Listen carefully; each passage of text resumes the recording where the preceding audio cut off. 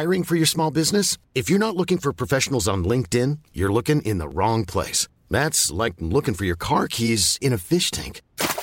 LinkedIn helps you hire professionals you can't find anywhere else, even those who aren't actively searching for a new job but might be open to the perfect role. In a given month, over 70% of LinkedIn users don't even visit other leading job sites. So start looking in the right place. With LinkedIn, you can hire professionals like a professional. Post your free job on linkedin.com/people today. Wow. Nice. Yeah. What you're hearing are the sounds of people everywhere putting on Bombas socks, underwear, and T-shirts made from absurdly soft materials that feel like plush clouds. Yeah, that plush. And the best part? For every item you purchase, Bombas donates another to someone facing homelessness. Bombas. Big comfort for everyone. Go to bombas.com/ACAST and use code ACAST for 20% off your first purchase. That's bombas.com/ACAST. Code ACAST.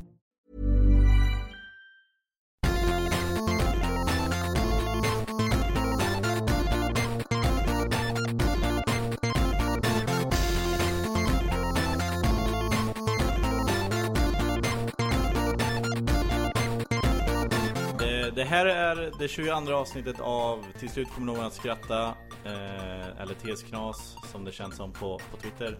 Jag heter Peter Bristav, bredvid mig sitter Soran Ismail från Parlamentet, Aron Flam och kvällens gäst Alex Schulman. Känd från Tusen apor, Veckans kanin, Äntligen high-tech, några böcker och näthat framförallt. Jag som grundade näthat i Sverige faktiskt. Vilket är stort. Och förra veckan hade vi Schyffert som gäst, och han är etta. Det har varit en kamp. Det är en liten tävling mellan er två. Och du är tvåa på Twitter med mest följare i Sverige. Är han före mig? Ja. Gud vad tragiskt. Ja, och jag frågade honom om han brydde sig. Han bara, nej jag bryr mig inte. Men du har följt den här, för jag följer kampen. Nej men Du lät inte riktigt uppriktig när du sa tragiskt där. Jo men han är, jag tycker att Schyffert är tragisk överlag.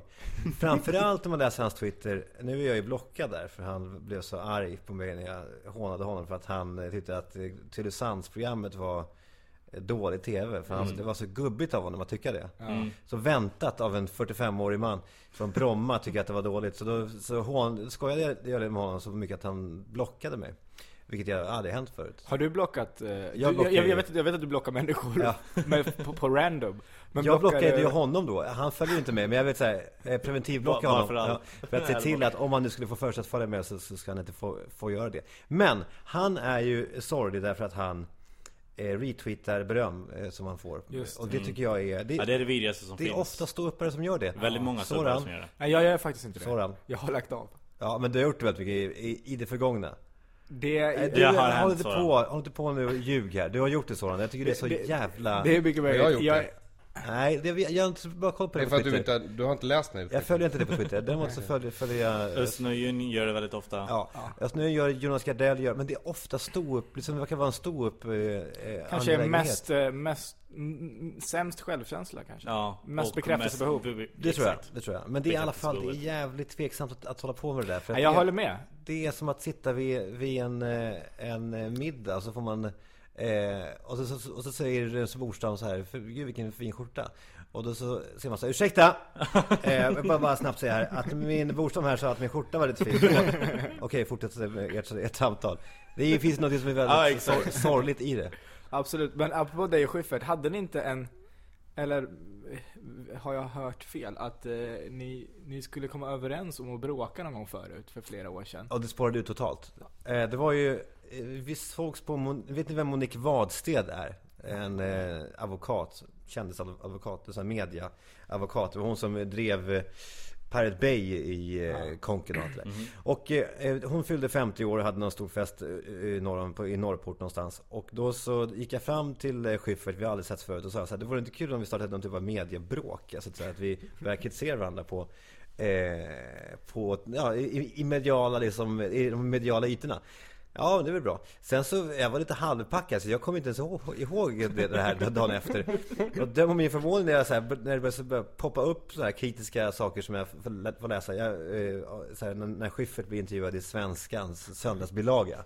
Så så kommer det plötsligt helt från ingenstans. Ja, men det finns så många sopor där ute. Alex Schulman är även den främsta av de här jävla idioterna. Och det är så här, vad fan är det med den här idioten? Så om och om igen så bara läser jag att han är så otroligt irriterad på mig. Och då blir jag jävligt irriterad tillbaka. Så då börjar jag ju att liksom sänka honom i de tillgängliga spalterna. Vilket du också gjorde nu här. Ja, men någonstans så gick ju det här liksom, helt ur led. Nu är ju vår ömsesidiga avsky är ju liksom ärlig. Just det, men då var det ju på skoj sådär. Men det började på skoj. Och hur menar du, var det inte något radioprogram att de skulle ringa dig? Jag har för att Schyffert var med i ett radioprogram. Han var med i mitt program där på Mix Megapol. Eller mitt program, herregud.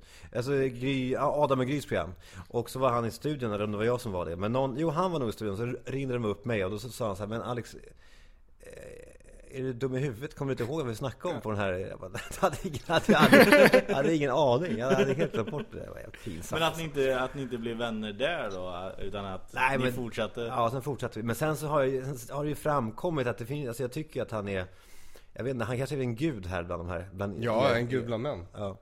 Det är väl det vi kommer överens om. Det var det förra avsnittet hette när Schyffert var gäst. Ja, en gud bland vi män. pratade om falsk ödmjukhet bland annat. Jag tror att vi kommer att prata om provokation den här gången. Ja. Nej, men jag vet fan. Nej, men du behöver inte vara orolig för att säga någonting. Alltså. Nej, jag är inte alls orolig för att finns säga det någon någonting. ståuppare du gillar? Alltså, du hade en analys här om Schyffert. Nej, alltså min analys helt kort är att han väldigt ofta liksom tar en enkel utväg. Och han... jag såg den här The 90s som blev så hyllad av alla. Och han blev hyllad därför att han var så utlämnande. Det var alltså i The 90s, det var där som Henrik Schyffert upptäckte självironin som grepp, kan man säga. Han har ju aldrig någonsin använt sig av det förut. Och upptäckte hur vägvinnande det kan vara. Och det vet ju vi alla här runt bordet, att liksom med twittra och säga att man är en idiot, då får man ju det som sympatier. Men det är ju en enkel väg. Det måste man ändå säga. Jag använder mig av det väldigt ofta själv, men det är en enkel väg. Och i de då passager där han var självutlämnande inom citattecken i den här showen, så var det som då handlade det om att han kissade på sig när han var 4 år gammal eller blev upphängd i något träd och sådär. Och det vill jag mena så här, att dra barndomsminnen om att man var mobbad och sådär, det är inte särskilt modigt eller utlämnande. Om man verkligen ska vara modig och så, då ska man ju berätta om hur man mår just nu. Och då balanserar man ju på en jävla gräns mellan privat och personligt och sådär. Och då blir det ju intressant. Men jag blir inte road av att se honom stå på en scen och liksom berätta om att det var jobbigt för honom när han var 4 år gammal. Förstår du? Motsatsen hade varit mer, alltså att berätta hur mycket man mobbade folk när man var liten och hur mycket man njöt av det. Verkligen, det hade ju varit intressant. För om han skulle berätta hur han mådde just nu, ja, alltså men framgångsrik exakt, och alltså, ja, men också det är inte heller här, särskilt intressant. Om han på riktigt kunde berätta om sin ängslighet. När han går på en galapremiär, då ser han ju till att alltid komma med en sån här ICA-kasse i handen. Och det gör han därför att han liksom, att han vet att det ska se ut som att han liksom alltid har liksom bara fick en idé och gick på bio och sådär. För han klarar liksom inte av den här grejen att folk tar bilder på honom så att han är så planerat hemma och klätt upp sig, utan han vill alltid ha den här ICA-kassen. Och där finns det en ängslighet som är riktigt intressant. Där vill jag höra, varför är du så här, Henrik Schyffert? Berätta om det här, för det här måste ju vara väldigt jobbigt i ditt liv. När han på riktigt för mig och andra berättar det här, då har han min aktning. Men inte när han berättar om att han blev upphängd i träd när han var 4 år. Så du kommer inte göra en show där du berättar om hur du blev mobbad av AIKs tränare? Eller förra tränare var det väl? Nej, förra tränare. Förra kanske. Förra. Det går ju fort där i AIK. Ja. Nej, men det kan vara en del av det. Men man kan inte haka upp en hel show på det. Det är så smärtsamt när det blev en sån stående ovation. Och jag känner att jag var tvungen att delta i den. För annars är jag ju som en idiot som sitter ner. Otroligt smärtsamt att alltså, behöva resa sig upp och applådera detta berg av skit. Du tyckte hela showen var värdelös? Ja, nej, men sen ska man säga så här, han är ju skicklig som fan. Och jag menar, hade det varit vem som helst hade man ju tyckt att det var bra. Men det är lite speciellt med Schyffert, det som han ju är en gud bland män. Ja, och också ansatsen är ju, hans ansats i den här showen var ju då jag är en jävla loser. Det var ju så han började hela showen. Jag var cool på Killinggänget-tiden, men nu är jag en sån jävla tönt. Hur hamnar jag här? Men det är ju inte sant. För han är ju en gud bland män, inte sant? Han är ju i humorsvängen och överallt i Sverige aktad som en av de absolut coolaste fortfarande som finns i Sverige. Därför är hela ansatsen är ju helt skev. Och också genom att just poängtera det så blir man ju lite coolare. Alltså genom att poängtera att jag inte är så cool längre. Det var det vi tillbaka med det här med självdistans. Men vi pratade om just det tror jag med honom förra gången. Just det här med falsk ödmjukhet. Det är väldigt viktigt att uppvisa falsk ödmjukhet därför att man får sympatier för det. Och du använder ju själv underdog retorik och grepp skulle jag tro i ditt eget skrivande. Och det är ju en av de bästa så här, strategierna man kan ha när man är, och du använder komik också. Det är klart att jag gör det. Men det är ju en fantastisk plattform att stå på, därför att man kan ju alltid säga så här, men det var ju bara ett skämt om någon verkligen tar det. Samtidigt så kan man vara väldigt skarp i sin analys liksom. Så det är ju en angreppsform och en som du behärskar och använder dig av liksom. Verkligen, det är sant. Äsch, tack. Nej men alltså, visade jag upp det. Så den falska ödmjukheten. Nej, men där. Skitsamma, det där blir inte jag snacka om. Nej, men du är väl provokatör liksom. Ja. Det är väl du och Lars Vilks. Ja, gud vad härligt att vi är ihop på Lars Vilks. Och ni båda hatar muslimer. Det gör vi, men där tar också likheterna slut. Ja, just det. Jag skulle vilja prata mer om jag var med om en rätt intressant sak häromdagen. För jag fick du en kanin efter dig? Nej, jag var på provfilmning för inte för att jag skulle delta, men jag hjälpte min brorsa för har du hört den förut? Ja, jag har hört att de har planer på att sätta igång det igen. Ja, de ska dra igång det där igen. Och brorsan är då producent och skulle då testa en programledare för detta. Och då bad Kalle mig komma in då för att vara gäst då, för att se hur de klarade av den miljön, eftersom det ska vara lite sådär människor som ska dra skämten, och då skulle vi se om man kunde guida oss igenom den här djungeln. Och då undrade vi oss, det jag undrade när jag gick därifrån, så här, är det här verkligen något som är roligt idag? Ni är väl knappt födda när jag har sett något gammalt avsnitt, och det är liksom ett gäng män som sitter på liksom en pub eller någonting, och bara de turas om och dra farfars gamla vitsar. Ja. Och jag ser inte någon anledning till att göra det idag. Jag ser inte hur folk skulle kunna uppskatta det. Alltså en större publik tror jag inte kommer uppskatta det. Jag tror säkert några lite äldre människor kommer säga, de här gamla skämten. Men kommer det vara alltså var det vitsar som man skrev själv? Nej, det var ju vanligt. Jag kan dra en vits om du vill, så testa den på er. En präst och en pilot kommer upp till Sankt Per i Pärleporten, ni vet. Döm om prästens förvåning när han först blir förvägrad inträde, men piloten vandrar bara rakt in och får komma in. Förtvivlat så ropar prästen till Gud, vad händer här? Piloten får komma in, men inte jag. Jag har ändå vikt mitt liv till Gud. Gud svarar: när du predikade, då sov alla. När piloten körde planet, då bad alla till Gud. Jag har hört den förut faktiskt. Du har hört det förut? Ja, du ser. Och det är det som är också själva grundfrågan i hela det här programmet.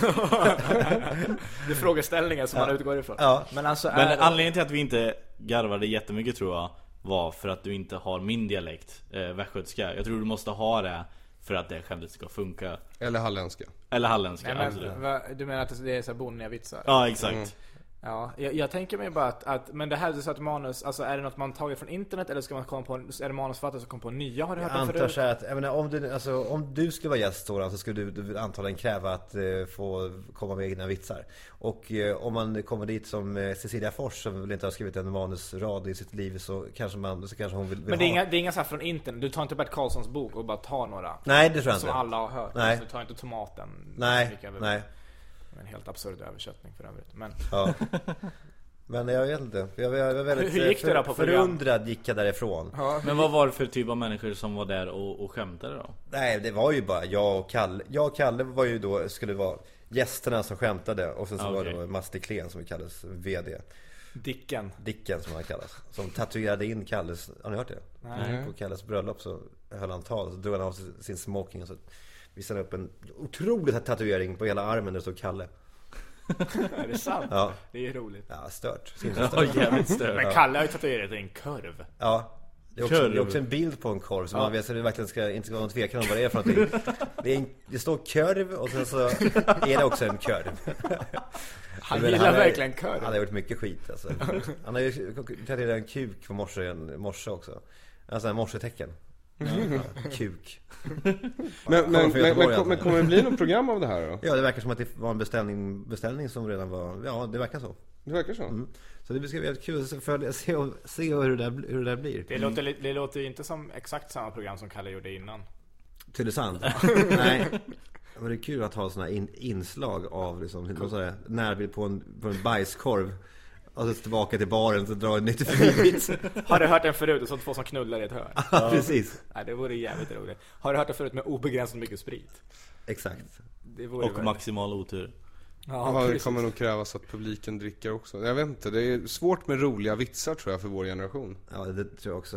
Även för vår generation, alltså inte bara för deras. Nej. Oavsett om de har hört den förut eller inte. Det blir ju lätt ironiskt nästan. Man sitter och, alltså det var som att när jag drog det här skämtet så var jag nästan tvungen att anlägga en ironisk ton för att klara av att leverera det. Ja, det är ganska intressant ju. Du hade... Hur... Det är nästan bättre om man drar gamla vitsar som alla har hört förut fast kommer på nya avslutningar som är bättre. Ja, varsågod. Har du ett exempel? 2 tomater var ute och gick på en väg och så blev den ena överkörd. Men så går det bara när man går på vägen. Ja. Det är inte så mycket humor i det. Men... Nej, men det är faktiskt korrekt. Ja. Det är också slänga in sensmoral som är bra. Ja, lite precis. Aktuella referenser och sånt. Om du kan få in Charlie Sheen eller någonting i det så liksom, någonting sånt. Såg ni Charlie Sheens intervju i natt? Ja, radiogrejen eller? Nej, han var på ABC blev intervjuad. Det var helt otroligt. Today Show var det. Ja, var det var? Ja, jag tror det. Ja, det var verkligen alltså. Han är ju nu skönare än någonsin alltså. Ja. Ska stämma hela bolaget så till det grad att de ska heta, vad han sa, istället för Warner Bros ska de heta Charlie Bros. Ja, exakt. Det är inte ens hans riktiga namn ju. Inte? Han heter något så här Esteves. Nej, han heter ju Charlie. Han heter typ så här Carlos. Ja, jo, det stämmer just det. Ja. Carlos Esteves. Exakt. Någonting liknande. Exakt, han har bytt... Det är ändå roligt att han då ska ta sitt andra namn. De ska heta Charlie Bros. Vad har hänt med Emilio Esteves? Emilio Esteves, han lever på Mighty Ducks-pengar fortfarande.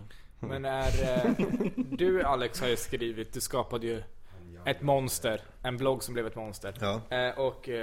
Och sådär. Tycker du att det är jobbigt att stöta på människor, framförallt kanske om du inte känner dem, men att stöta på människor som du har skrivit om, skriva ner, det var väl kanske mer förut än nu? Ja, förut var det ju så att då var jag också mycket mer omogen. Då tyckte jag att det var direkt jobbigt att träffa människor som jag hade skrivit om.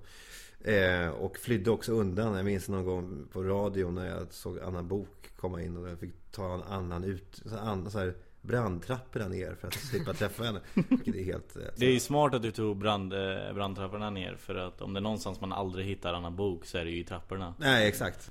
Jag tänkte bara, här senast du skrev om nya parlamentet. Din blogg heter ju Alla för plus, va? Ja, och den fick minus. Ja, sämsta någonsin. Ja. Och Per Lernström var du hårdast på. Och han var gäst i Schulman Show. Sen så skrev du, såg i Aftonbladet, att nu har han reparerat, nu gjorde han mycket bättre i något annat program efteråt. Var det stelt att träffa Per då efter det där, eller var det... Nej, det var det inte. Men jag tyckte inte jag var så hård mot just Per. Han hade missförstått hela rollen, men hela programmet har missförstått, alla verkar ha missförstått sig själva på något sätt i det här programmet. Det finns ju någonting i det här programmet som är väldigt bra i grunden, det här med att det är så här uppstyrda, formella politiker i slipskostym som liksom säger tramsiga saker. Ja, som utan att röra en min säger bizarra saker. Det är den krocken mellan de här sakerna som gör det roligt. Men i samma sekund som Sissela Kyle ställer sig på knä på bordet och häller vatten på Mikael Tornving, samtidigt som hon säger konstiga saker, så blir det ju dubbelt. Så finns det ingen verklighet att luta sig mot, och då är det ju humor borta.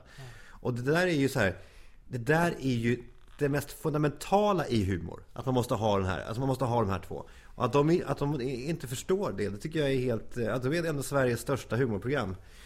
Att de inte kan fatta det är, hur svårt kan det vara?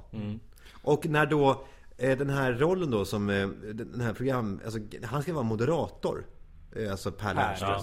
Han ska vara en lugn, sansad moderator som vars vilda skämt studsar mot hans liksom, grav allvarliga fasad. Och när han då börjar prata om att Berlusconi, gubbtjuven och så här, då blir han en del av den humorn. Då finns det inget att studsa mot längre. Så det där är bara rent så här, det där är ju rent humortekniskt. Han måste vara straight man. Och när han inte är det, då blir det väldigt misslyckat. Men jag antar, det kanske var så att han läste mitt inlägg och lyssnade på det, för att andra gången var han ju jättebra. Ja, jag har faktiskt inte sett, jag var med första gången själv. Ja. Men sen så tror jag som med du var värdelös. Allt och alla. Ja, det var jag verkligen. Det var du, men du är ofta det. Jo, precis, så det var ingen som gick ifrån på något sätt. Men nej, det var säkert. Men jag generellt, nu har de ju sagt att inför de ändrar i och med nya parlamentet så ska de gå Anders har sagt då, till mig i alla fall, mindre stand-up, och många av dem som var ståuppkomiker har försvunnit. Mindre stand-up, mera teatersport, vilket i min värld är mindre skämt och mera trams. Så det är ingenting som jag personligen föredrar. Men skämt är ju ofta trams, och parlamentet var väl tramsskämt redan innan. Alltså, ja, precis. Bra skämt. Alltså, precis, men jag är lite, alltså, jag tycker faktiskt så att jag avskyr när det är sådär att någon ska ställa sig på dansa, när någon kastar sig, när någon kastar vatten. Men sen så är det, jag förstår lite grann, det är lite panik. Man är ju en skratthora och du bara får inget händer, så gör man något för en reaktion liksom. Men jag tycker inte det ska klippas med. Jag fattar att man kanske gör det i stunden, men jag tycker verkligen att programmet är bättre ju mindre tramsigt det är. Så är det ju. Men du tittade ändå på andra programmet? Jag kollar nästan alltid på parlamentet. Jag har typ inte sett ett program, men det ligger ju nu i tablån på fredag kväll. Ja, men efter Let's Dance, det ligger på något bra sätt. Jag kollar alltid på Let's Dance. Ligger efter det gör det, va? Har du varit med i Let's Dance? Ja. Nej. Skulle du kunna tänka dig? Du måste ha fått förfrågan. Ja, men jag har aldrig känt att jag har varit... Nej, jag har aldrig varit... Du har inte kommit till den delen av din karriär. Jo, men vänta här nu, förresten. Tvärtom. För mitt så här, när jag var just ny bloggare, då ringde de första gången, och då var jag nära att... Jo, men herregud, då sa jag till dem med ja. Men då sa de nej sen. Det kan man förstå, för jag var ju ingen känd person överhuvudtaget då. Och sen så ringde de året efter det, och sen så 2 år därpå, eller alltså de har ringt nästan varje år. Men när jag sa nej nu inte den här gången utan förra gången, då så åt jag en lunch med Åsa Sjöberg, programchef på TV4, där hon sa så här: är du säker nu, Alex, på att du inte ska liksom ställa upp på det? Ja, det är jag. Men låt mig ge ett alternativ till er. Jag har en idé. Ja, vem då? Marcus Birro. Ring honom. Men han kommer inte säga ja. Jag kan garantera dig att han kommer säga ja. Jag kan garantera det. Och vad hände 2 veckor senare? Marcus Birro är klar för Let's Dance. Och då tänkte jag så här: men det är inte sant. Nu är hela min TV räddad.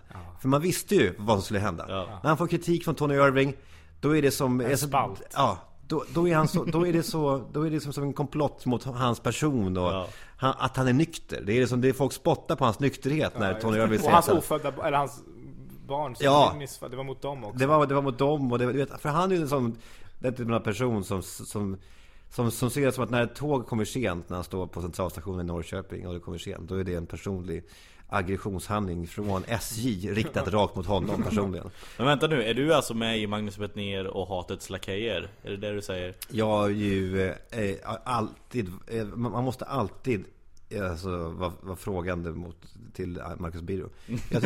Jag tycker att han är ju en hycklare liksom. Och det där hyckleriet, i takt med att han ändå blir en stor mediepersonlighet, då tycker jag att man har all rätt att liksom utforska det hyckleriet. Men jag tyckte det bästa var väl, och jag tror att du hade tagit ut i din blogg, för ni har ju varit kompisar länge. Och det hade skrivit skit om Allsång på Skansen under typ 2 års tid. Och jag har tagit ut så här, ur 5 olika tidpunkter, och hur mycket han hatat på det, och allt vad han kallar det liksom var pinsamt och det handlar ju bara om att han inte fått inbjudan. Nej, och sen så hade han, inte bara att han själv var med, det kom ju fram så att han hade mejlat och frågat. Ja, det var jag som breakade den grejen i radio när vi hade Anders Lundin som gäst, och sa så här: hur gick det här till med Birro? Ja, han hörde av sig. Jag bara, vadå?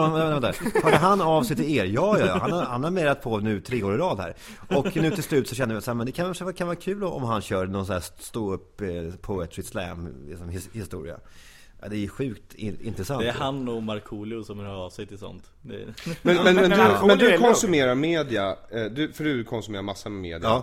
Du konsumerar media primärt för, alltså du älskar det för att det irriterar dig i mångt och mycket? Ja, det är mycket som irriterar en i svensk media, men det finns också ganska mycket bra där. Det finns många bra skribenter. Jag tycker väldigt mycket om Virtanen, vi vet nu vem det är. Ja, du är kär i honom. Ja, det är så han är jätteduktig. Och Johan Kroneman eller Anders Björkman, Benke Olsson. Det finns ju många så här vet han, Locko när han är liksom på brett kommersiellt humör och vad heter han i DN? Herregud, han som är så duktig. Han som hade 100-lista på DNs bästa YouTube-klippen. Strage. Alltså det finns ju väldigt många duktiga stilister. Mycket, mycket bättre stilister där än vad det finns i sportvärlden eller någon annan liksom, sfär. Så i kultur och nöje så finns det extremt mycket att hämta. Där gott jag med. Och där är du en av dem. Ja, men där är jag ju en aktör. Ja, verkligen. Jag skriver ju ändå. Ja, du är ju du är ju en recensent mycket också. Du recenserar ju populärkultur. Ja, jag märkte det när jag skrev en blogg för den här pappabloggen att det är kul att recensera. Därför vill jag ha en hel blogg som bara handlar om att göra det. Det är kul ju. Fast, alltså jag har alltid tyckt att du är en god stilist för övrigt, om du undrar. Men du kunde inte ta kritik, sa du, så jag tänkte att det, men sen har jag inte alltid läst dig av den enkla att vi har olika intresseområden. Du tittar ju på Parlamentet, så skriver du en krönika om det, men jag struntar i att titta på Parlamentet och då plötsligt är referenserna för din humor ibland borta för mig. Liksom. Ja, det beror på att jag är extremt bred, tror jag. Jag tror att du är smalare än vad jag är. Och nu är det ingen tävling nu heller. Men jag märker att jag hur mycket jag än skulle vilja vara en Anders Locko-figur, och det vill jag väldigt ofta, så är det inte jag. Jag går alltid mot det breda. Jag tror det är rent så här genetiskt. Men framförallt i min uppväxt, min pappa var ju tv-producent och gjorde de här stora tv-programmen, Hylands hörna och Kvitt eller dubbelt och sådär. Han var ju alltid helt besatt i att man får aldrig exkludera någon. Inte en person. Alla ska förstå allting. Men är det verkligen en bra idé? Ja, för mig är det det. Men om alla ska förstå allting, då är ju den minsta gemensamma nämnaren alltid den största idioten. Och då har man ju alltså gjort tv eller underhållning för den största, inte bara idioter, den största idioten av alla. Och då det är väl knappast en förebild att välja som så här, den här ska kunna förstå och hänga med. Varför ska han förstå och hänga med? Leave him behind. Nej, jag tycker inte det. Men hur? Nej, jag menar på att du exkluderar väldigt mycket i sättet, inte i ämnena du behandlar, men sättet du behandlar dem på. Du gör det väldigt skickligt och ofta mycket vassare än vad många gör. Och är inte rädd för att kritisera någon eller något. Vilket exkluderar många som inte kan ta skämt, om vi ska säga det så enkelt. Eller tycker det är roligt eller påhopp på den är kul. Ja, men i grunden så tycker jag så här att när jag väljer ämne så väljer jag alltid någonting som jag tror att många kan förstå. Och om det är ett smalt ämne så väljer jag väldigt noggrant att liksom förklara ämnet så att alla kan vara med på det. Sen skriver jag ju väldigt enkelt. Jag skriver ju väldigt, väldigt nästan banalt. Jag använder aldrig några märkvärdiga ord eller långa meningar med bisatser och sådär. Ibland så kan jag få så här kommenteringssjuka, men det är mest för att jag tycker att när jag skriver mycket kommentecken så då är jag på dåligt humör eller frustrerad. Men överlag så tycker jag ändå så här att men det måste ändå ge mig sådant att jag ändå rätt bred i mitt tilltal.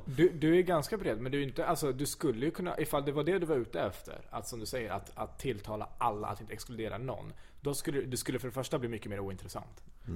Men du skulle ju då, antar jag, du skulle inte ge någon, tror jag, bara 1+. Eller 1- till exempel, med risk för att, alltså Parlamentet har ändå så här, miljonpublik, många uppskattar det. Genom att ge 1- finns det risk för att du upprör vissa människor, whatever. Eller om du hoppar på Anna Bok, finns det risk att du upprör vissa människor. Då skulle du välja att du kanske inte skulle hylla Anna Bok, men du skulle låta bli att skriva inlägget. Medan jag tror på att om du hade gjort det så hade det dock inte varit så intressant. För det hade varit han som gillar, man gillar inte folk som gillar allt. Nej, och det är sant. Och du driver ju med mycket. Du är ju det finns ju en ådra av satir i det du gör. Och då är man ju en provokatör liksom. Ja. Och det är alltså du och Lars Vilks, återigen. Just det, det är jag och Lars Vilks. Hela era liv, det har varit en röd tråd. Man kommer tillbaks till du och Lars Vilks. Ja, men det enda som är positivt för min del är att jag är lite yngre än vad han är. För vi är på exakt samma plats just nu i livet. Du har också skrivit en opera av Andreas Malm. Ja, jag håller på lite grann. Det är ingenting sagt, det är inget klart. He beat you to it again. Du har ju så många bilder på Mohammed i ditt garage som du aldrig fick. Det kändes så gjort efter att han var före dig. Ja, precis när jag var klar, då går den där jäveln ut med det väl. Men han skissade ju bara. Du har ju liksom antagligen gjort någon sorts kopparstick. Det är olja på duk. Ja. Du väntade bara på att det skulle torka. Men du grillad. Det måste vi ta upp. Ja, jag hade tänkt att komma till det. Ja, Kalle var ju här. Och Haila. Haila? Ja. Sig Haila. Gjorde han det? Ja. Nej. Här? Nej, inte alls. Antagligen aldrig gjort. Nej. Men han var här och så pratade vi om grillningen av dig. Ja. För det programmet sändes aldrig. Nej. Jo, men för att Aron sa att... Och Jonathan har sagt att Kalles grillning av dig var något av det bästa i roastväg han har sett. Nej. Jo. Åh fan. Och därför undrar vi varför det aldrig sändes. Eller åtminstone kanske inte det klippet. Ja, det var sjukt. Det var konstigt. Vänta nu. Men vad var det som var... Drog han några exempel, Kalle? Nej, det var bara att Jonathan har sagt till oss att jag har inte fått reda på någonting mer än att Jonathan förhåller sig väldigt hyllande till Kalles grillning av dig. Och sen så sändes aldrig det programmet och då... Ja. Nej. Och nu vill vi alla se det. Så var det du som stoppade på något sätt? Nej, herregud, absolut inte. Det var ju... Nej, vad var det som var så politiskt känsligt i just det programmet? Ingenting. Det var alltså... Det var bara bedrövligt helt enkelt. Jag tyckte att nej, det var inte så, det var ganska bra ibland, men jag kunde aldrig förstå varför det var så, varför de stoppade det. Det var, för mig var det... De gav ingen anledning, vilket känns rimligt till huvudpersonen själv som har flugit ner och tagit sig tid. Jo, att det var för grovt. De var inne i en storm där. De hade ju fått stoppa 2 program. Ja. Harrison men Harrison var ju, alltså anledningen till det var ju hysteriskt roligt. Att de sålde in det till han lite som här är ditt liv. Och tänk dig Peter Harrison tro att så här är ditt liv. Någon gammal barndomsvän, någon gammal lärare kommer, någon gammal kollega och bara ska hylla han. Och så kommer någon helt främmande Aron fram och bara: har du tänkt på hur tjock du är? Och så random skämt på det. Det är en rolig bild. Jag sa inte så många tjockiskämt. Nej, men okej, någon annan människa som kan bara säga något elakt till honom. Det måste vara så himla krock för honom i hans huvud när han är beredd på en hyllning. Att han ska få hälsa till sin lilla mamma hemma och så är allt mysigt och härligt. Men bekymret var ju lite grann så att allting är ju okej om bara publiken är med på det. Men i mitt fall så var det ju så att det var ju så extremt grova skämt så att publiken blev ju förfasade. Och helt tysta. Och jag kan tänka mig att folk kände att de kunde vara hur grova som helst mot det just för att så, Alex är på alla. Så då kan du kan ta det, du ska ju kunna ta det. Och det var det jag sa också innan. Då var det så här försnack innan i logen. Och då sa jag till alla som skulle roastgrilla att tänk nu inte på, alltså kör på bara. Kör ert material. Tänk inte, jag är inte känslig av mig, så bara kör. Så att jag uppmuntrade ju dem. Så jag tror att jag äggade upp dem ytterligare så här. Den här sista tveksamheten så här, kan jag verkligen säga så här, den försvann där. Och så gick de ut och körde. En del skämt var ju liksom direkt smaklösa. Mycket av så här, min pappas död och sådär. Som jag var så här, där kände jag så här, det där kommer de aldrig kunna sända. Det här kommer aldrig kunna gå igenom. För det var så grovt. Men sen så var det ju en del grejer som var riktigt roliga. Hade du kul när du satt där överlag? Var det en kul grej? Om bortsett för tv-kameror så skulle du vilja göra det när du fyller år någon gång eller blir 40? Ja, men alltså det är mycket roligare med, alltså, så som det är i USA. Då är det ens polare. Delvis. Ja, men det är framförallt det som det är i alla fall det som är grundidén. Exakt, absolut. Och när ens polare kan ju vara hur hård som helst. Men när det kommer en främling in och säger någonting som är helt så här bisarrt elakt, då blir man ju så här, vad fan. Grejen är att jag fick ju vara med på det där och det var tveksamma nöjet att vara med på grillad. Och det kändes som att det fanns liksom någon sorts anda och självcensur. Det skulle inte vara för grovt.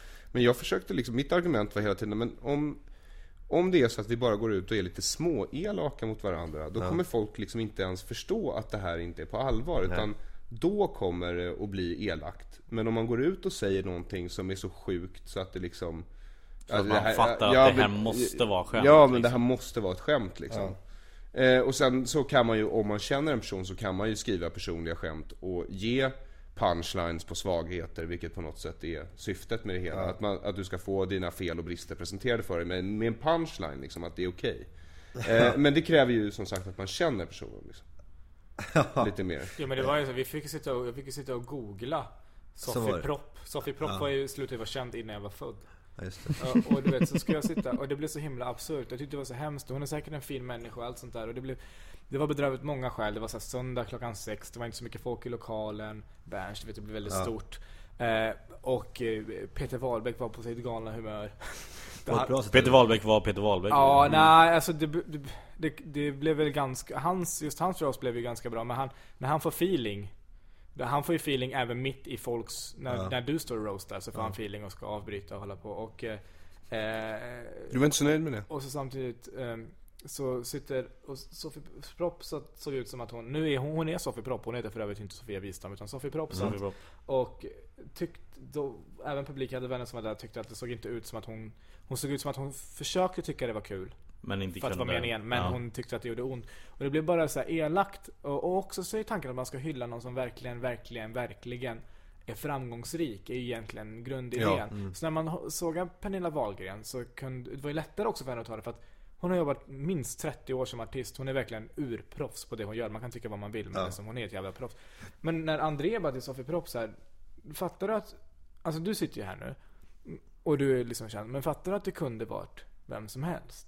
Alltså, du blev ju känd genom att vara otrogen mot... Ja, hon var ihop med Orup. Och du var otrogen med Hannes Holm mot Orup. Och på det viset blev du känd, och så såg du bra ut, så fick du leda program. Men det är ingenting som du kan. Det är ingen talang. Och det blev så här, det blev bara elakt. Det är sant. Ja, exakt. Och hon kan inte ha något annat som hon står över det. Så bara, programledargrejen är en grej jag gör vid sidan av. Egentligen är jag jätteframgångsrik, jada. Bert Karlsson kan man hälla hur mycket skit som helst på, för att alla ser han som väldigt framgångsrik. Och liksom, det är som att inget biter på han. För att man vill inte se någon vara och samma sak kände ju jag då lite grann så här. För nu blir det som att om den här människan tar åt sig, då är jag elak. Och det här vill jag ju verkligen inte. Så det blev ju verkligen jag kommer ihåg nu en grej som Kalle sa i roasten mot mig, som inte var till mig utan var till Marika, vad heter hon? Karlsson.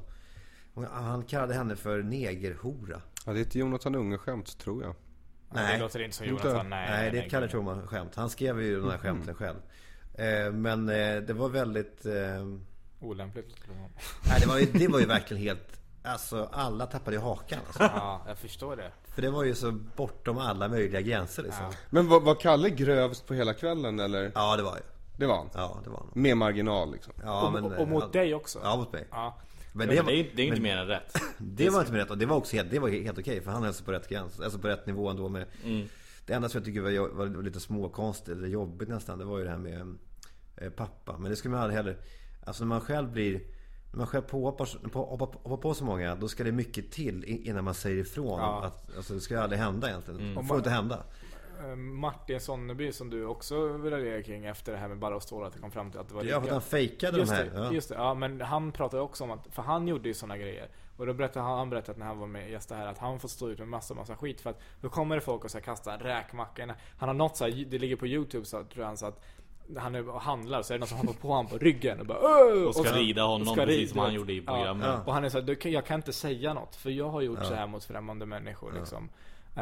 Precis. Men det är också en problematik som jag vet med nya sångerna Bara av Stål. Nu när David Druid gör någon version av det, att han tycker det är jobbigt, för att de gör ju saker på riktigt nu. Men eftersom att det var förra säsongen med Martin var riggat till stor del, så går det inte att överträffa det.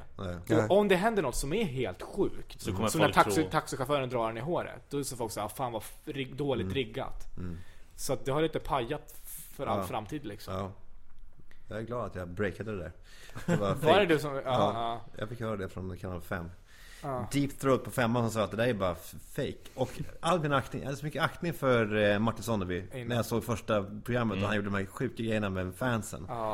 Jag bara, den här killen är så jävla cool. Störd. Så hyllade jag honom också så här i radio och sånt där. Och kände du lurad? Jag kände mig så jävla rövknullad. Men det är bra, nu vet vi alla att han är en fake. Ja, han är bättre ståuppkomiker ändå, så det är det han ska ägna sig åt, hoppas jag. Ja, men du, det är så bra. Hur går det för AIK? Finns det någon ståuppkomiker du gillar? Se här. Du hatar Öss också, har jag förstått. Ja, han är det väl, kan jag väl knappast vara ensam om. Inte ens i det här rummet, eller hur? Men nej, det vet jag inte. Men alltså, vi är inte ett populärt skrå, det är vi inte. Nej, men jag bara menar så här, just Östnöjen som ju verkligen är djupt obegåvad på alla plan, som ju så här, där måste man ju så här, om ni ska behålla någon typ av respekt och hållning här, så måste ni gentemot lyssnarna. Ja. Men det är ingen som lyssnar, det är ingen skitsamma. Ja, skitsamma. Men alltså, nej, men alltså, ni kan inte säga att han är en duktig ståuppare. Jo, det kan vi säga. Det kan jag säga. Ja, det kan. Men det kan vi väl? Ja, men jo, jag håller med. Jag tycker också, alltså, det är många som hela tiden säger att man kör bara kurdskämt och sånt. Och han har inte alls många kurdskämt. Fast alltså, bortsett från allt det där, så jag kan förstå vad du menar. Och det Öz gör är inte min typ av humor, långt ifrån. Men jag har sett han kanske uppträda 100 gånger och det har aldrig gått objektivt dåligt. Folk skrattar jättemycket och ofta för att Öz var bäst. Alltså, så att, och jag har slutat bedöma. Så kan man tycka, men jag har slutat bedöma vad jag tycker är bra. Alltså, om en bra komiker är inte ute efter vad jag tycker, utan om någon, är det så att någon lever på det, så uppenbarligen så hanterar man ju någonting. Det är ju djupt sorgligt faktiskt att han är så populär. För han är ju så smärtsamt dålig på scen. Jag har aldrig sett honom säga någonting som ens har varit avlägset roligt. Är han den sämsta, du vet? Ja, det måste han vara. Okay. Men fanns det någon vem är bäst? Men har du sett Slide någon gång? Ja, det har jag gjort. Både här och där. Alltså kanske 3-4 gånger. Nyligen? Nej, det var i och för sig något år sedan kanske, eller 2 år sedan. Magnus Bettner. Magnus Bettner såg jag ju på den här, när han hade sin show. Den var skitbra. I ditt ansikte? Livets ord eller? Nej, Livets ord. På Kina-teatern. Nej, ja just det, på Kina. Nej, det var det. Den som kom nyligen alltså. Ja, för kanske något. Nej, det var nog 2 år kanske. 3 år sedan. Ja, då var det inget heligt. Ja, det var det. Den var det. Den var jättebra. Tyckte jag. Så jag tycker väldigt mycket om Magnus Bettner. Sen tycker jag också om, sen har jag sett när Björn Gustafsson inte var känd. Just det, på Pure. På Raw. Exakt. Så såg jag honom. Jag skrev också om honom. Jag kommer ihåg det. Du minns att jag skrev om honom? Jag bara, den här killen är otrolig. Ja. Jag ska inte ta ära här nu, men jag såg att det var någonting som var helt sjukt roligt i hans timing. Ja. Han pratade om våldtäkt då. Ja, han var också så väldigt så här brutal, som man inte har varit. Det roliga var att han körde det. Jag blev så jävla frustrerad och ville förklara för alla. Jag blev mer frustrerad än vad han blev, långt mer. Som så här kompis. Jag ville förklara. Han körde det här samma skämt. Sen efter Melodifestivalen och det där, så hade någon gig på Raw. Och du vet, då är Aftonbladet och Expressen där. Och så skrev det att Björn kör så grova skämt och alla bara att han skulle falla dit. Jag visste det är typiskt så billigt efter att man blir och han har kört samma skämt och det har varit succé innan. Men bara nu för att folk har en bild av honom att han är så söt och snäll, så får han inte skoja om vissa saker längre enligt vissa människor. Men okej, och hur går det? Hur gammal är Charlie nu? Du bloggade henne första året som pappa. Ja, hon är 1,5 nu. Och det också tycker jag tyder på jag vet att det är inte särskilt populärt. Mitt läger av ståuppare, det finns de som recenserar du henne också då? För nej, då var det inte recension. Nej, det var inte så mycket. Men som Björn då till exempel, som älskar dig och hyllat dig och din bror, och även jag är fan av dig och din bror. Och sen har vi många kollegor som stör sig på det, antingen för att du har skrivit elakt om dem eller bara för att de inte gillar. Så det är inte alltid. Vilka då? Vilka är det som stör sig på mig mest? Jag skulle väl gissa på att den ni har mest beef med är väl Öz. Ja, men inte konstigt nog. Andra som man inte är så här medveten om, det är kul att veta. Jaha, fast, nej, men det är inte så mycket snack. Du används väldigt ibland som så här populärkulturell referens. Du är ju ändå ett populärkulturellt ankare som man kan använda som referens i skämt rätt ofta liksom. Jag fick ändå hjälpa Jonathan att skriva på några roast-skämt till dig. Jonathan läser dig väldigt mycket, men ni har också väldigt liknande intresseområden. Jag vet inte. Men något jag menar på att du är otroligt. Man ska inte säga Sveriges bästa, men en av Sveriges bästa skribenter. Otroligt bra på att skriva. Och bevis för mig är när du hade din pappablogg. Jag var då 22. Det är helt irrelevant det du skriver. Alltså, det appellerar inte till mig på något sätt. Du var inte i målgruppen där. Nej. Och ändå så kunde jag alltid läsa det. Och det var intressant och kul och bra. Ja, det är kul. Och det är väl lite för det du var inne på tidigare, att du är bred. Ja. Nu rinner det här bara av honom. Jag vet, men jag skiter i det. Jag säger inte det här för att han ska för att jag ska vara snäll, utan så är det. Men nu så slutade du skriva om Charlie då, för att hon blev och det var också en väldigt rolig bild där det var lika som Berg, jag och Charlie. Det var kul. Det var väldigt kul. Folk tyckte det var väldigt roligt framförallt. Det var väldigt många av jag fick på så här Twitter och Facebook. Men nu har hon blivit lite äldre, och har det blir det lättare, blir det roligare, eller är det jobbigt fortfarande? För att jag har hört från någon som är förälder, i alla fall de som jag tycker kan vara ärliga. Alltså det är klart man älskar sitt barn, det handlar inte om det, men att första 2 åren så handlar det typ mest om att hålla den levande. Har hon utvecklat en personlig, hur mycket? Ja, men nu är vi så här att vi är hemma igår kom jag hem vid 3 och sen så sa jag så här: Charlie, ska vi gå ut? Och hon då säger så här: ja. Och då säger jag så här: men gå och hämta skorna då. Ja, då går hon iväg så hämtar hon skorna. Och så vill hon gärna ta på sig skorna själv. Och sen vill hon ta på sig jackan själv. Och sen så går vi ut i trappen. Och då trycker hon på hissen. Så åker vi ner i hissen. Och så går vi, jag och min dotter tillsammans på asfaltstrottoaren till bilen. Ja, där är bilen. Där, säger hon. Bil. Ja, och sen så åker vi in i bilen. Och så åker vi bort till den där Aktuellt-inspelningen. Och då känns det som att så här, det är inte jag liksom en köttklump. Det är jag en människa liksom, som nu liksom gör saker tillsammans i Stockholm. Och det är ju helt otroligt. Ja. Känns det verkligen, tänker du på hur häftigt det känns, eller har det kommit in en slentrian? Nej, igår tänkte jag verkligen på det när hon gick och hämtade skorna och vi så här, tillsammans gick vi ner. Jag bar inte henne alls någonstans, utan vi gick tillsammans ner ut i hissen och hon tryckte på hissknappen på B och sådär, och hon vet nu om att hon ska inte trycka på den här, där den är klocka, för då börjar det ringa och då blir folk upprörda. Så att hon är väldigt så här, det är väldigt kul nu att se att hon... Och det har inte, det här perioden, hur är hon är nu har samma intellektuella nivå ungefär som jag nu. Ja, nu. Så hon får ett dåligt betyg helt enkelt. Hon är fruktansvärt dålig, talanglös person. Ingen vidare. Men när ska hon börja med stand-up då? Ja, hon borde ha börjat för länge sedan, alltså, för att komma hon kan ju casha in i alla fall. Det verkar ju så, eftersom det går så bra för Ös. Det gör det ju. Men hur är det så på nätterna då? Har du fått det här, har ni kommit in i... Får ni sova något? Har hon blivit så gammal så att hon lär sig sova 5-6? Ja, nej, men hon sover ganska bra. Men man ska inte hålla på och gnälla på det där. Ibland så vaknar hon och säger, men det är bara mysigt tycker jag. Men hon sover ju mellan 7 och 6 typ. Och sen dagis? Nej, så har vi barnflicka hemma som det går bra nu. Ja, det går bra. Det måste man säga. Det går jävligt bra. Valde ni henne tillsammans, barnflickan? Nej, men det var på rekommendationen nu. Och det är en spansk tjej. Charlie kan ju spanska. Alltså förstå spanska lika bra som svenska. Så om man säger dentistas till henne, då visar hon tänderna, för det är, eller ojitos, då visar hon ögon, då håller hon på att blinka med ögonen och så här. Hon kan säga muy bien på spanska och sånt där, så det är väldigt kul. Oj, det är jättehäftigt. Så du rekommenderar barn? Det kan jag göra i stort, ja. Ska vi avsluta med det? Ja. Förlåt, men inte om man heter Östnöjen, för de generna får aldrig vandra vidare. Men i övrigt så rekommenderar jag... Du var tvungen att få sista ordet här. I övrigt så rekommenderar jag barn. Nästa vecka har vi Östnöjen som gäst. Ja, kul. Hälsa. Då vi spelar upp hela det här avsnittet. Ja, men han... Gör det. Det är inget nytt har ju sagt. Nej, får vi säga. Nej. Men det här var alltså det 22 avsnittet av Till slut kommer någon att skratta. Äntligen, som vi har kämpat, så fick vi till slut hit superbloggaren, modebloggaren också. Ja. Pappabloggaren. Och skribenten, författaren Alex Aron Flam. Tack Aron. Modebloggaren Aron Flam. Nej, men ja, tack Soran, Ismail, tack, Aron Flam och Alex Schulman för att ni har varit här. Tack för att ni har lyssnat. Hej. Hejdå. Planning for your next trip? Elevate your travel style with Quince. Quince has all the jet-setting essentials you'll want for your next getaway, like European linen, premium luggage options, buttery soft Italian leather bags, and so much more. And it's all priced at 50 to 80% less than similar brands. Plus, Quince only works with factories that use safe and ethical manufacturing practices. Pack your bags with high-quality essentials you'll be wearing for vacations to come with Quince. Go to quince.com/trip for free shipping and 365-day returns. Hey, it's Paige DeSorbo from Giggly Squad. High quality fashion without the price tag. Say hello to Quince.